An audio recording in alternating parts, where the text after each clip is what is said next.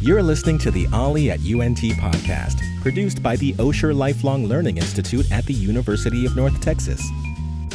Learn something new in every episode as we interview UNT faculty, subject matter experts, and lifelong learners in our community.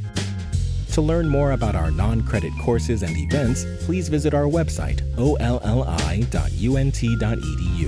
or send us an email at olli@unt.edu. Now let's join our host, Ollie at UNT member, Susan Supak. This is Susan Supak speaking at the Osher Lifelong Learning Institute at the University of North Texas, known to most of us as Ollie. I'm excited to speak today to Dr. Kim Williams about a subject that I find fascinating: the psychology of travel. In other words, how our personalities influence our travel plans. Dr. Williams is the chair for Hospitality and Tourism Management at UNT. She is also the faculty advisor for the Disney College program. Dr. Williams researches a vast variety of topics that influence the travel industry and travelers, such as crime and tourism, resilience in the hospitality business, and virtual reality and hospitality training. That sounds interesting. She travels around the world sharing her research at conferences in locations far and wide, such as Hong Kong, Dubai, Puerto Rico, and Hawaii. That alone makes her an excellent expert in travel. We're fortunate to have Dr. Williams here to share her expertise with us. Welcome, Dr. Williams.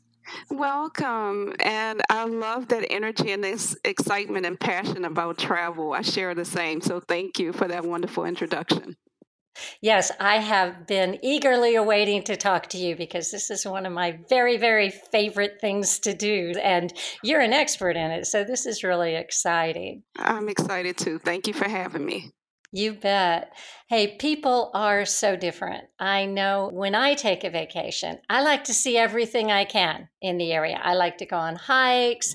I research ahead of time so I know what's available for me to see so that I'm not somewhere and then I get home and say, oh, darn, I missed that. And I like to set up agendas. My kids used to tease me and say, Mom, did you schedule in when we can go to the bathroom? I mean, I know I am an extreme, but it's fun for me because I feel like when I've gone somewhere, I've been there, I've done it, I've immersed myself in it. I love it. It's fun for me. Now, other people, of course, are on the other end of the spectrum. They like to read. I like to read, but I can do that at home. They like to sit in the hot tub and soak. So, what should a person do when they're trying to figure out the important factors regarding their own personal traits, like what kind of a traveler they are, that kind of thing? I love that, Susan. And your story is just really, it's not unique because everything that you said about your travel style and behavior is the same travel style that I possess. So I am the planner in my house.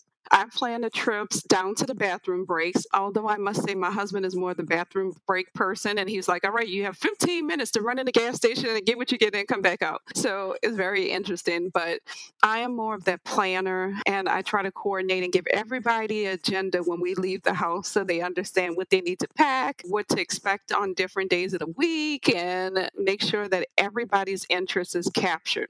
So one of the things that I absolutely love is Stanley Plug, one of my favorite travel researchers. And he developed this theory that examines travel behavior and the psychology of travel. And I've been using this for over 20 years now in my classroom studies when I'm teaching students. And it has been fine-tuned over time to talk about those personality types and the traits of travelers. So you are not alone. You're like 30% of the population that exhibits that particular personality trait. But basically, there's this quiz, and I highly recommend that everybody takes the quiz, but we'll talk about that in a little while. But basically, it classifies over 200,000 travelers. And it basically tells you if you exhibit these particular traits, then it says this is the type of travel you are and it recommends destinations for you. So I highly recommend that, and we can dive deeper into that. We're unique, but we're not really that unique in that it just depends on you and your personality type. For example, if there's new technology, please sign me up. I'm interested in it. My husband is a late adopter. He waits. I just got a new Samsung Fitness watch and I upgraded my last model, and it's not much of a difference from this model from the last one. But for me, it's the fact that it's new technology, and I need to be on the forefront of using this technology and sharing this new technology with others. That ties into a travel personality, the people who are early adopters, and that tends to carry over into their travel personalities as well. Because then you tend to be an early adopter of travel destinations, places that are not explored yet, where the general population is not going. So, very fascinating, extremely fascinating. It truly is. I love that quiz. And by the way, we will post the link to that in the description of the podcast so people can go to it. And I went to it. It is very easy to take. And I found out that I am the pioneer type of traveler, which I love. I love that. But I was really surprised. I thought the description really was an apt description of myself. And that's excellent also. It was very interesting because, again, and by the way, I have never met Stanley Plug and I don't get paid to, to endorse this at all. But just as travel researchers, that's a part of my job, right? So, as a part of my job, I need to see what literature and what theory has been done on this particular topic. And we rely heavily on consumer behavior, consumer motivation theories to help us. So, this particular theory from Stanley Plug is prominent in our field, and that's why we often refer to it. For me, it's fascinating because it has evolved over time. I've been using this theory now in the classroom and research for over 25 years now. So when you said pioneer, I actually had to go back and look at it because that's not one of the original terms. It has evolved to these new terms that you're using today when you take the quiz. So I have an older model, and they were called the two extremes of travel were allocentrics and psychocentrics. So when you said that you're a pioneer, right? Is that right? Right. Yes. So I had to go back and check. Although based on what you told me, the things that you like to do, Yes. now I have a very good idea, and I can kind of plug you in on that continuum from Stanley Plug and have an idea. And I'm like, okay, she's probably a pioneer leaning towards adventure. I wasn't quite sure. I think so. One of the things that keyed me in was that you like to plan. And a lot of times our venturers are more of go with the flow. I'll sleep under the stars. I'm exploring this destination, very untapped. And that's not me. I have to plan, plan, plan. Me too. Yeah. So, but something else that's different, and I try to explain this to people, there's always caveats, right? A lot of things for me planning, I have kids. And I have to have things in order as I was a business traveler and I would leave home and leave my husband with my kids. And then security plays a large part in this as a female traveler traveling by myself. So selecting destinations and the things that I do while I'm there, I try to be very prepared. So all of these things start to play into this when you look at gender, when you look at family, when you look at age. Those things change over time and impact our travel behaviors. So just based on the way when people talk to me and tell me the things that they're interested in and the way that they live their daily lives, I can pretty much place you on that continuum and figure out where you are and where you fall. Right. I like to be street smart when I'm traveling, especially by myself. I mean, I do things with my husband. There's no way I do when I travel by myself. I took a trip to Big Bend, and I'm going to talk more about that later. But I've heard people go, "What?" You know, because we loved it. We went down to Big Bend and we hiked, and we were out staying in the ghost town, and I love the whole uniqueness of it and the physical activity and everything else. But to me, if I'm going to go somewhere that's so different like that, if I don't know what I'm doing ahead of time, I could first of all get in trouble because Big Bend is desert and mountain. And Exactly. then I also, how would I know which way to go if I only have 4 or 5 days? I need to be able to figure that out. And that's excellent. All the points that you raise, which puts you perfectly into that pioneer. The fact that you like uniqueness, which tends to skew you more towards the venturer side. And when we say unique, we prefer to go to destinations. And I'm saying we because I have the same personality type. So we can travel together, you and I. That's right, exactly. And so you're active. And the hiking part of it and the uniqueness of it. But then you still have a little bit of that planning. And that's what makes you the pioneer and you fall into that category. But I absolutely love everything that you said. I just love when I'm talking to people about travel to hear each person's story. When I was teaching an Ollie class, and I loved it. I loved every time that I taught the class and everybody would share their different experiences. But we also talked about age and how that will change your personality type. So here's one of those caveats I was talking about. Because remember, your physical ability, like one of the questions may ask, you consider yourself more active than others on a scale of 1 to 5. Well, over time that changes, right? Mm-hmm. I mean, when I was in my 20s, I'm like, oh yeah, give me a 5, and now going into my 50s and it's like, I don't know. So then that starts to change your personality type, even though you may exhibit some of those things. Like sometimes in my class, I will call them my lifelong learners. My lifelong learners would say, oh my gosh, when I was in my 30s and 40s, my answers would have been very different and I probably would have fit more here. But now later in life, I'm fitting somewhere else on the continuum.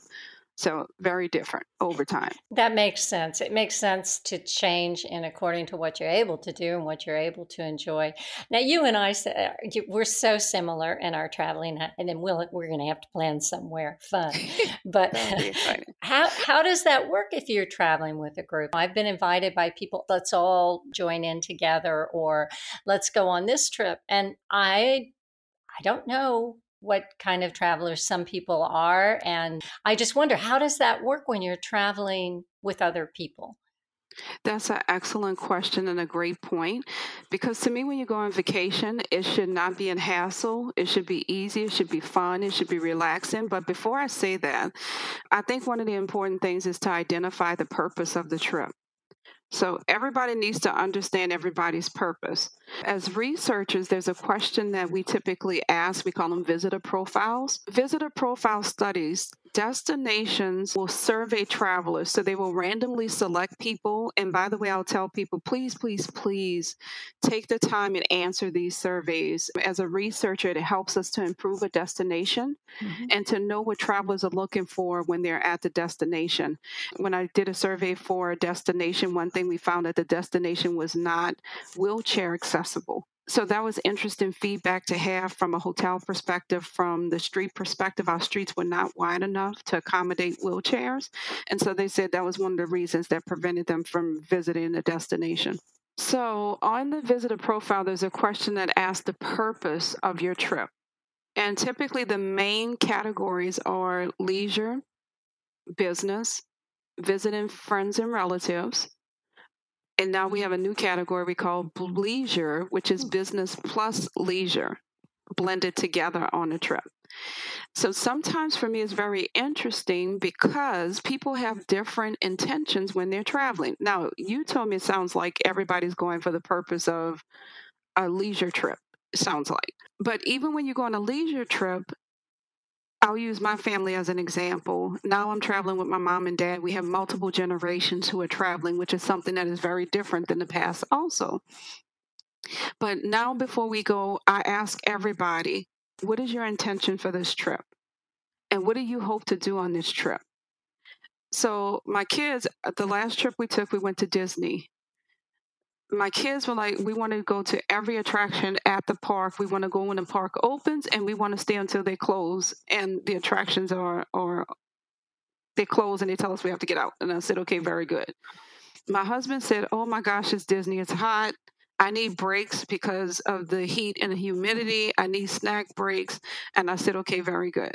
My parents, on the other hand, they're like, oh, my dad has said, oh, first things first, you need to get a scooter for me because I need mobility in the parks. There's a lot of walking. And in addition to that, of course, we're older now, so we need to take it slower. And we don't mind doing these things, but they gave me a list of things that they wanted to do. That made our trip 100 times better this go around, because in the past I would give them an agenda based on what Kim wanted. And now we have an agenda, especially as people are getting older. My kids are college-age kids now, and my parents are elderly now. So now we have an agenda that reflects what everybody's looking for. That's what I highly recommend to everybody, is to talk to everybody. Don't wait till you get to the destination to figure out, now we're at the house and now what do we do? No, talk to everybody in advance and figure that out so you can incorporate that into your planning, which will help to make it stress-free.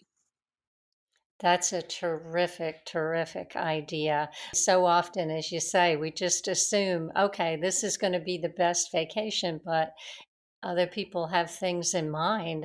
It's great to be able to incorporate everybody's needs. Absolutely. And I have traveled. I am my one of my children for a while was in a wheelchair, and I have traveled in a wheelchair, and it is like a whole different world. It Exactly. certainly is like a whole different world when you travel, and the accessibility is such an incredible thing.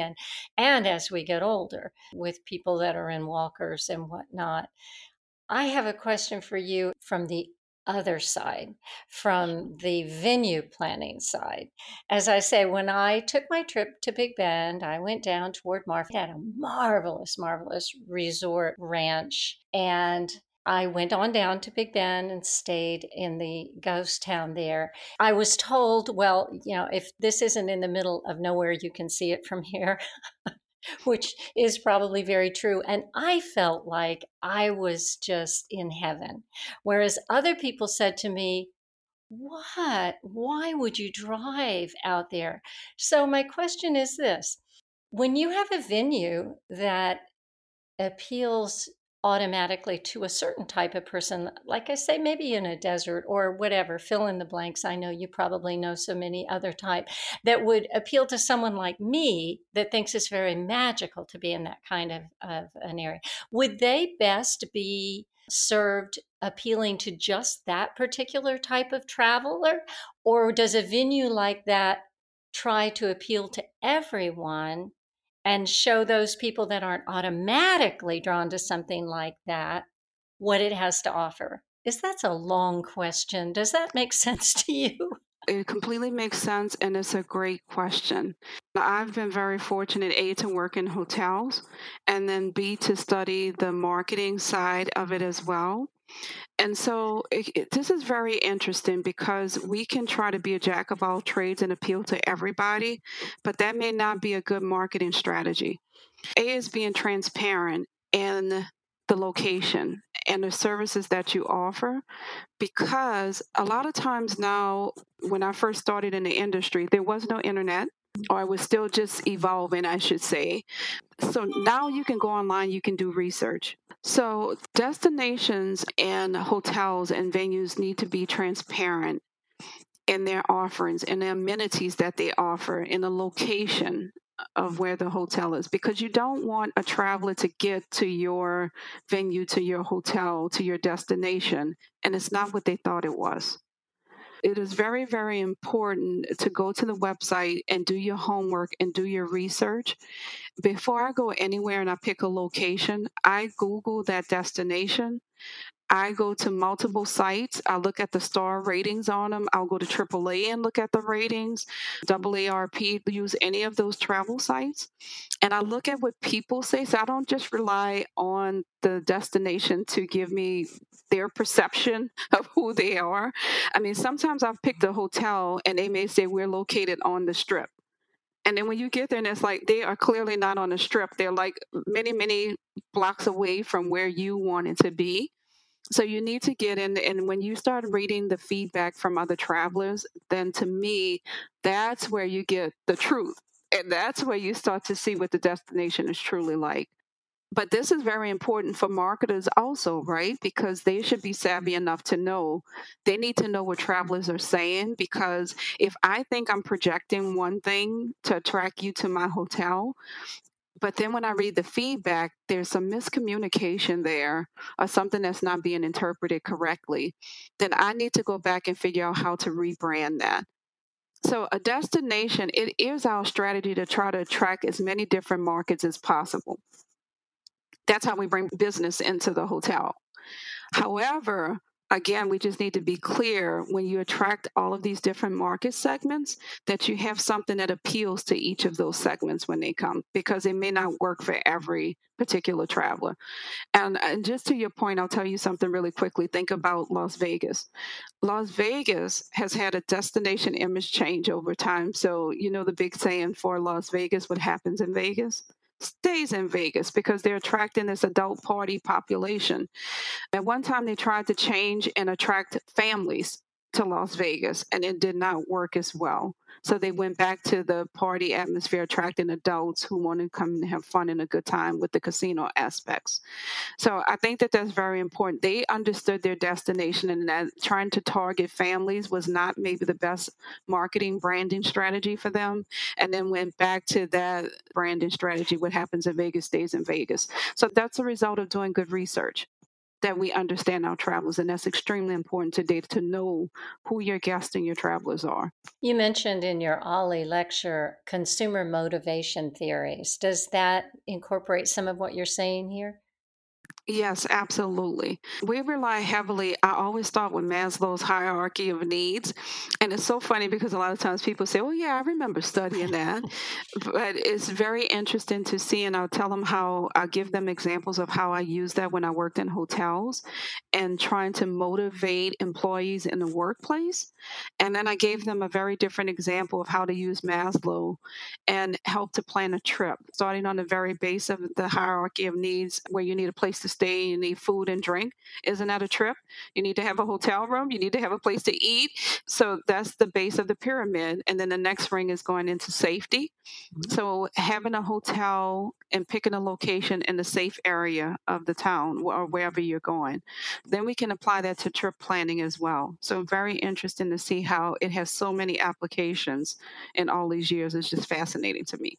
I think for myself, going along with Maslow's hierarchy of needs, that when I feel like I've reached the top of that triangle, that is like, wow, I really had a great trip. When it's just like I feel self-actualized. I feel like I've opened up something in myself that has touched my core.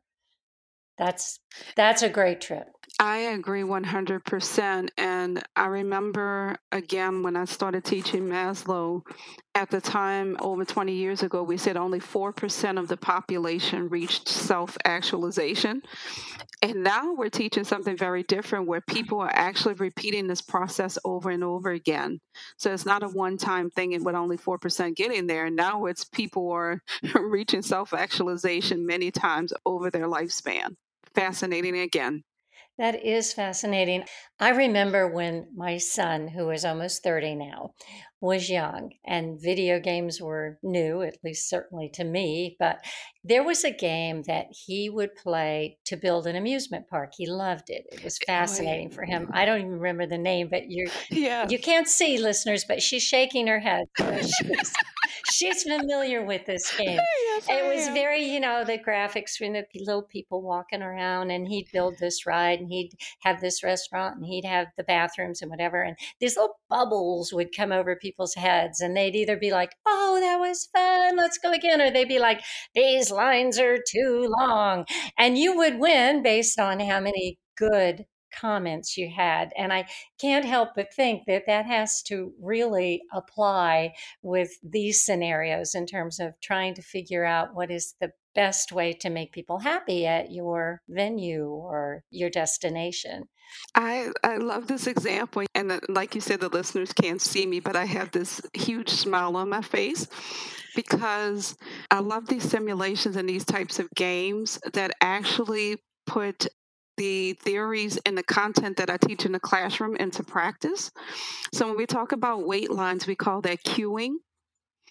And so that's a whole science in itself, with Disney being one of the leaders in queuing. Because Disney understands if their guests are spending a lot of hours in line, then that means there's less money you're spending in other places in the park. So it is extremely important to them that they reduce the amount of time, the wait time or the queues, so that guests are actually enjoying other parts of the park and spending money. and that their satisfaction is high, right? And that's one of the challenges that my husband always talks about, why that's not his favorite trip, because he's standing in lines for a long period of time. But Disney, being who they are, they're like one of my favorite companies to talk about. They do research. I'll always tell my students, I said, let me explain something to you. If you go to the Disney College program, you're going there for the experience because you're learning from one of the best companies in the world. Disney knows how many steps a guest will take before they'll throw trash on the ground. They have done research behind this, and the trash cans are strategically placed in the parks. And then they typically blend in, whichever area you are in the park, they blend in. So it's very interesting, the science behind all of it. But the same thing for the wait lines. Now they're using this technology that they know when guests are congregating in certain places for extended period of time. They use the wristbands now that have the RFID and the other technology in it. So I can do a fast pass and I can go back to the attraction that typically has a very long wait line, and I can go off and go eat or do something else and enjoy that in the park, and then come back for my scheduled time to ride the attraction, which has increased our satisfaction tremendously. And I know Disney is fine tuning this once again and it's going to evolve more. But that's why I love them. Every time I go back to the park, and my husband said, oh my gosh, I don't want to go back to the theme park. I'm enjoying it from a totally different perspective to see how their queuing has evolved. I'm looking at the technology that is being used to deliver guest satisfaction in the parks. I'm looking at the customer service, that if there's a challenge, how is Disney going to resolve that challenge? So I'm going from a totally different mindset than many travelers are going. But yes, absolutely. Understanding the science of queuing is a field in itself. If I was one of those characters in the video game on my trip to Disney World, I had this bubble over my head, like, this is so clean. And I really Yes. felt like they cared about me. I had the Fast Pass, which was amazing. And I was just blown away by the details of making me satisfied. I love that, the attention to detail. That's one of the main things that we teach in our hospitality and tourism program at UNT, is that we educate students on the attention to detail. And then also, I always remind them that they need to remember, when a guest is spending money on a trip, Disney is very expensive. Taking any other trip that you take costs a lot of money. And I always ask the students, I said, and what do our guests get as a result of spending $15,000 on their next vacation? What do they come back with? And they'll say memories. I said, exactly. They're not coming back like an automobile. If I go and buy a $30,000 car, I use that car as tangible. I'm driving in it every day. It's very different than the trip. I come back with memories, and I'm sharing memories from my vacation. So I said, you need to exceed guest expectations. Meeting a guest's expectations is not enough anymore. We need to exceed those expectations. And one of my favorite things is that I worked at the Ritz-Carlton and opened up the Ritz-Carlton in New Orleans, one of my favorite jobs that I ever had. But one of the things they always told us, and I said, how do you exceed a guest's expectations? They said, you have to become a mind reader. And I said, a mind reader? How do you do that? And so they said, it's raining outside. What do you do? Tell us what you do if it's raining outside. I said, well, people need umbrellas. They said, exactly. So you need to go find our umbrellas, and we put them by the door, and then we can open them and help the guests when they're coming in. And what about the floors? Typically, they'll be wet because people have umbrellas. Exactly. So now we need to get wet floor signs, and we need to have people staged in the front to make sure that we clean up those puddles as soon as people are walking into the hotel. See, you're a mind reader. So, I remember my son worked for Mercedes headquarters, Mercedes-Benz here in North America. And they had a person from the Ritz-Carlton customer service come and visit them, one of their top dogs. And he had said that when they have a visitor who requests a certain thing or needs something, they record that so that when you come back, they're like, oh, Dr. Williams, you need the blah, blah, blah. You want a room that's this way or whatever. So I guess you would be like a mind reader. You'd be like, how did you know that? and I tell you, the art of training the employees. So if you come in and you say, oh, please, do you have a Perrier water? I didn't see any in the gift shop downstairs. then I own that request. The fact that you asked me, I am trained to own that request. A. B, I need to figure out a way to get that water for you. And then C, I need to tell whoever's in charge of that to put that information into your profile so that anytime you travel anywhere, the next time you check in, there'll probably be Perrier water waiting for you when you check into the room. Because the Ritz-Carlton has done their research, which is extremely important, and they know on average how much a guest spends over a lifetime at the Ritz-Carlton. So therefore, they make sure that every time you stay at a Ritz-Carlton, you're going to have a memorable stay with them because they expect you to come back again. So they're between the Ritz and Disney, they're my two favorite companies to always talk about. They're excellent. I know that you can go to the same area and be at the same venue, and depending on where you stay and where you eat, it can be like you're in a whole different place. I mean, I'm not saying you have to go, I know the Ritz-Carlton is very expensive, but you can still make your trip so different as though you're even in a different place. It's really something. I'm only going to go in the future to Dr. Williams approved hospitality places, by the way, just to let you know. You're going to have to come up with a list or a blog. I love it. That's great. Now, I know that you're from Louisiana, right? Yes, I am. Yeah, and you spent a long time in Louisiana. And I know you've done research on how disasters such as Hurricane Katrina, oh my God, that was horrible, how that impacted the hospitality industry. And now, of course, we have COVID rearing its ugly head, and it won't go away, apparently. Right.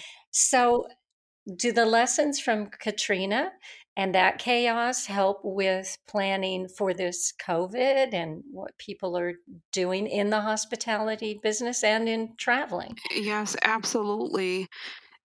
Katrina was interesting in itself because 70% of the city was underwater.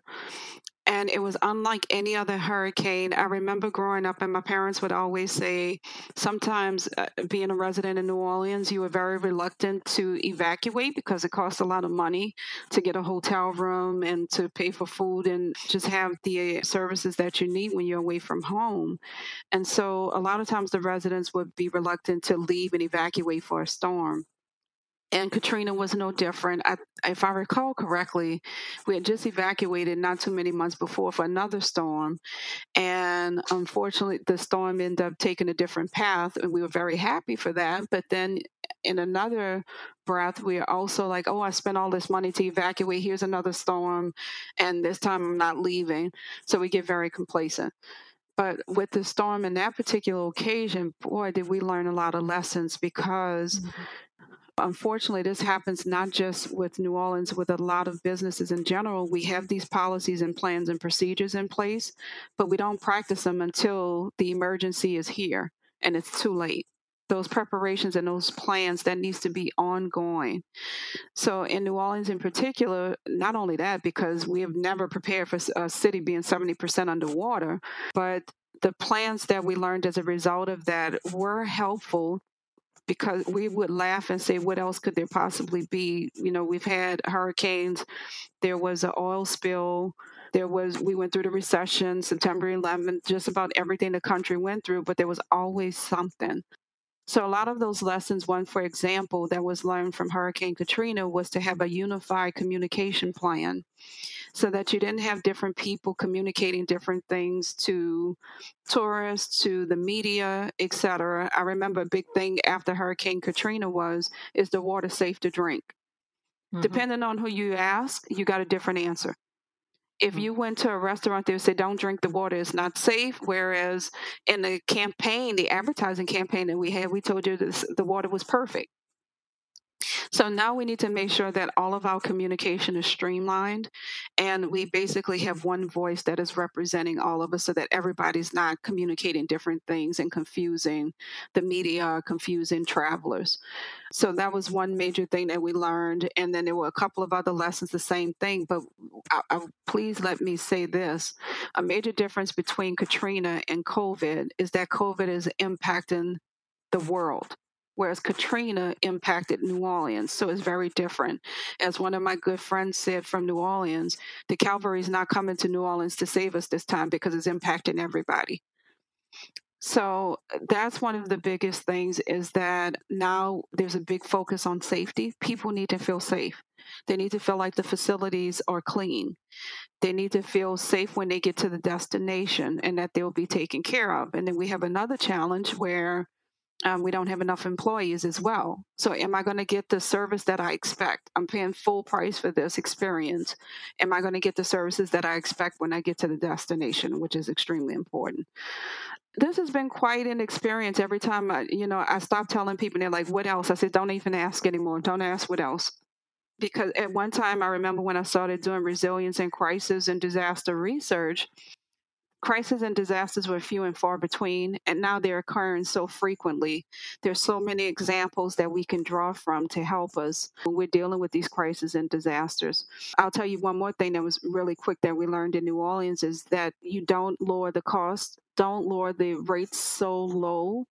It takes travelers a long time to rebound, to get back. So if you constantly discount, then people are going to continue to expect that discount.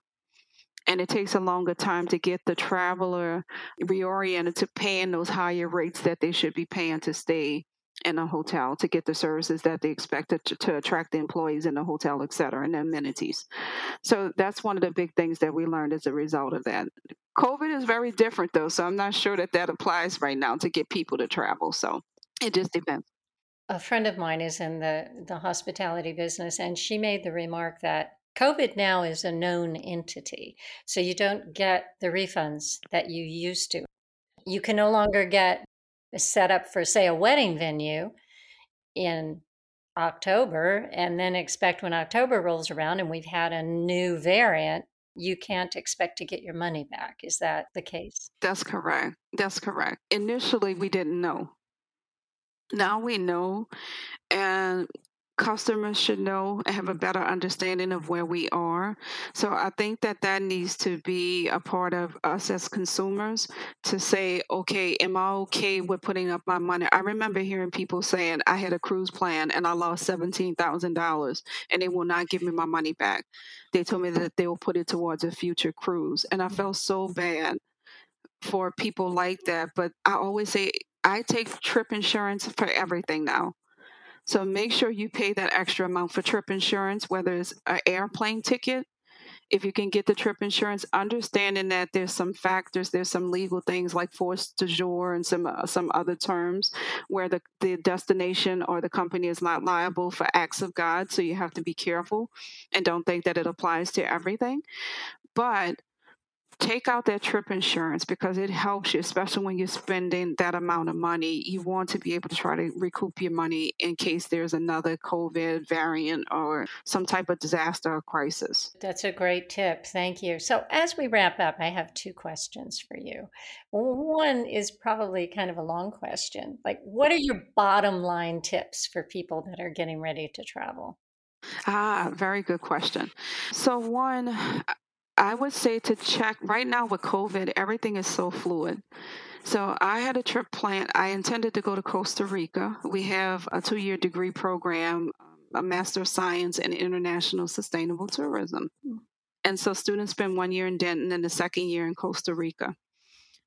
So I had a trip to Costa Rica. Well, I am now checking the state travel advisory from the United States and checking the travel advisories to see what level we are and if it's safe to travel to that destination before you make any plans.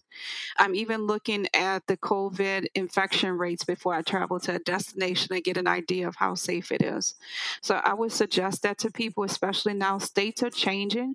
If I'm not mistaken, my mother told me in New Orleans on Monday at 6 o'clock a.m., there's a mask mandate that you're required to wear a mask if you're in New Orleans. So check those things before you take your trip to see what's happening with COVID and the local regulations of wherever you're going, and make sure you're comfortable with those regulations if you intend to go to that destination. Some other trip tips, I would say, please take that quiz, thebesttripchoices.com. We talked about this earlier, and this is something I wanted to suggest going back to a question you asked me. Have everybody in your travel party take that quiz. because then you can look at everybody's personality profile and you have a better understanding. It helps you to understand where everybody's coming from and probably what they would like to do on that trip. So if I'm active and I'm like, oh, please, let's go canoeing. But then if you look at some of the other profiles, like a traditional traveler, or we would call them psychocentric, they're more laid back and relaxed, and they probably want to be in that hot tub and read a book.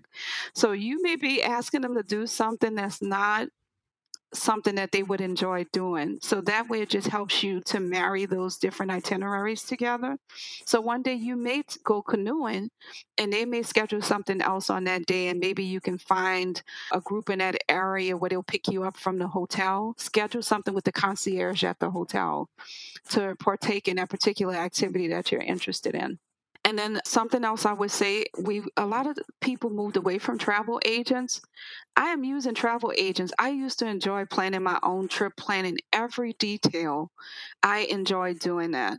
Now I'm going back to travel agents, A, because of the insurance, B, because they're more knowledgeable about the risk and aware of what's happening at destinations.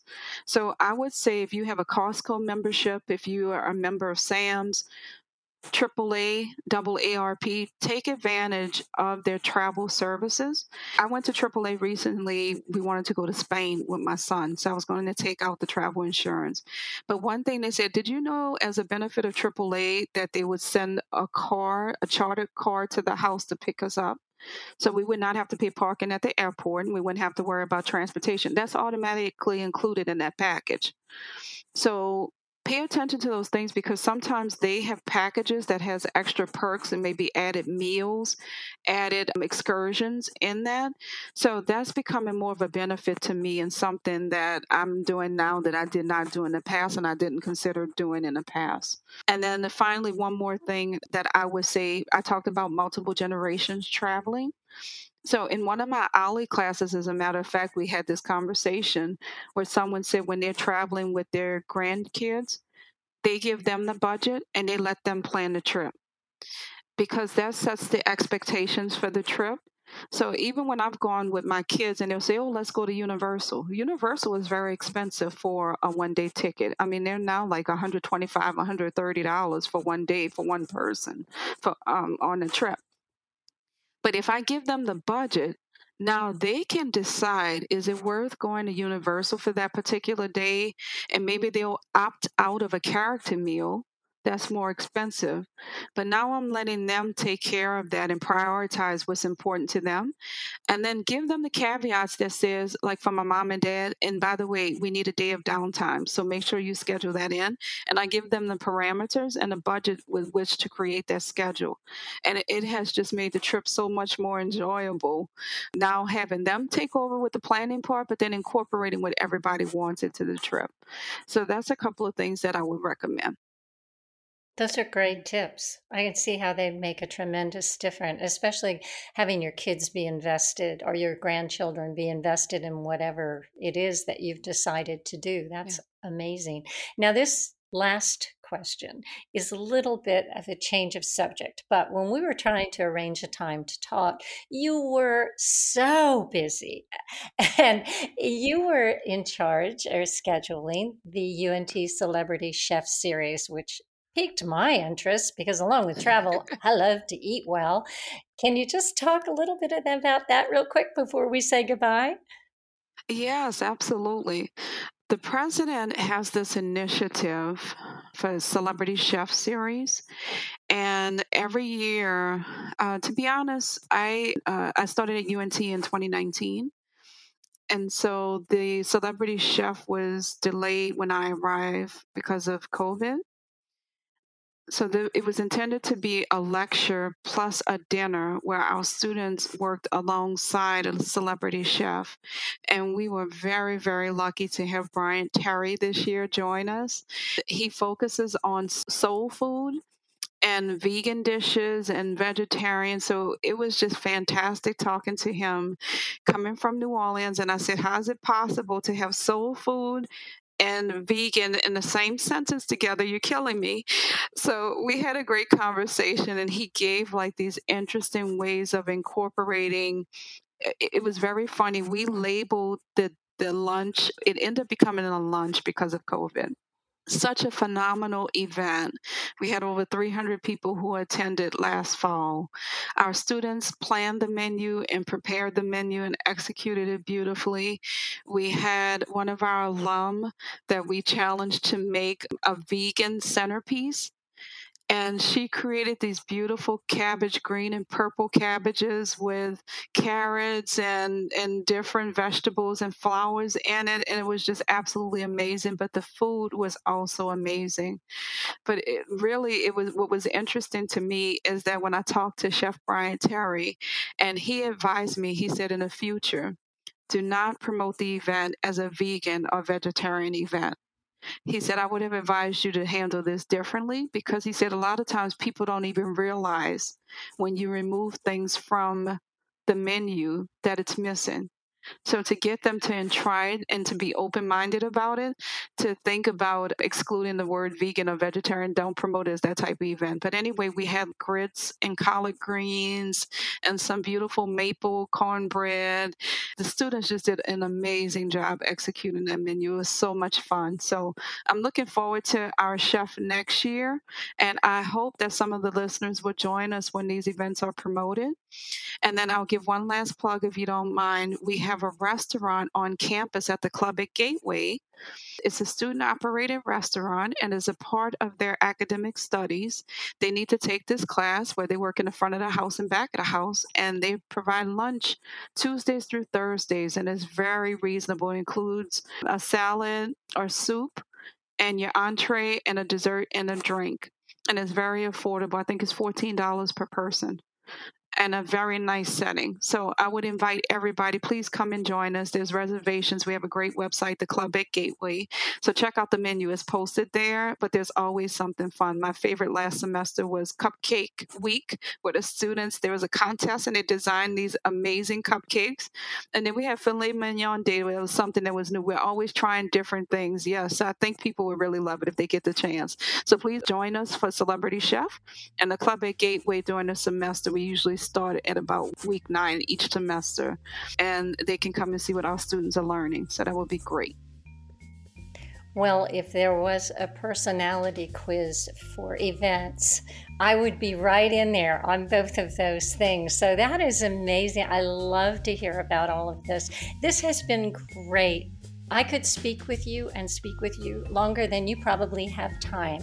So it's been so fascinating. You've given us so many good tips, and I thank you. I know you're an incredibly busy person, and I thank you so much for taking time out to talk to us. You are very welcome, and I'm inviting you to lunch. We're going to get together again and plan our trips. I would love that. Let me know. I am standing by. Thank you, Susan. Thank you. This has been Susan Supak speaking at the Osher Lifelong Learning Institute at the University of North Texas with Dr. Kim Williams.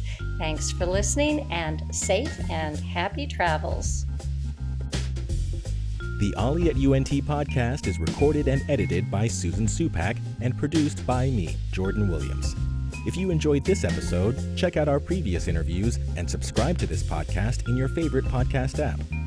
To receive email notifications about each new episode, join our email list at olli.unt.edu/podcast.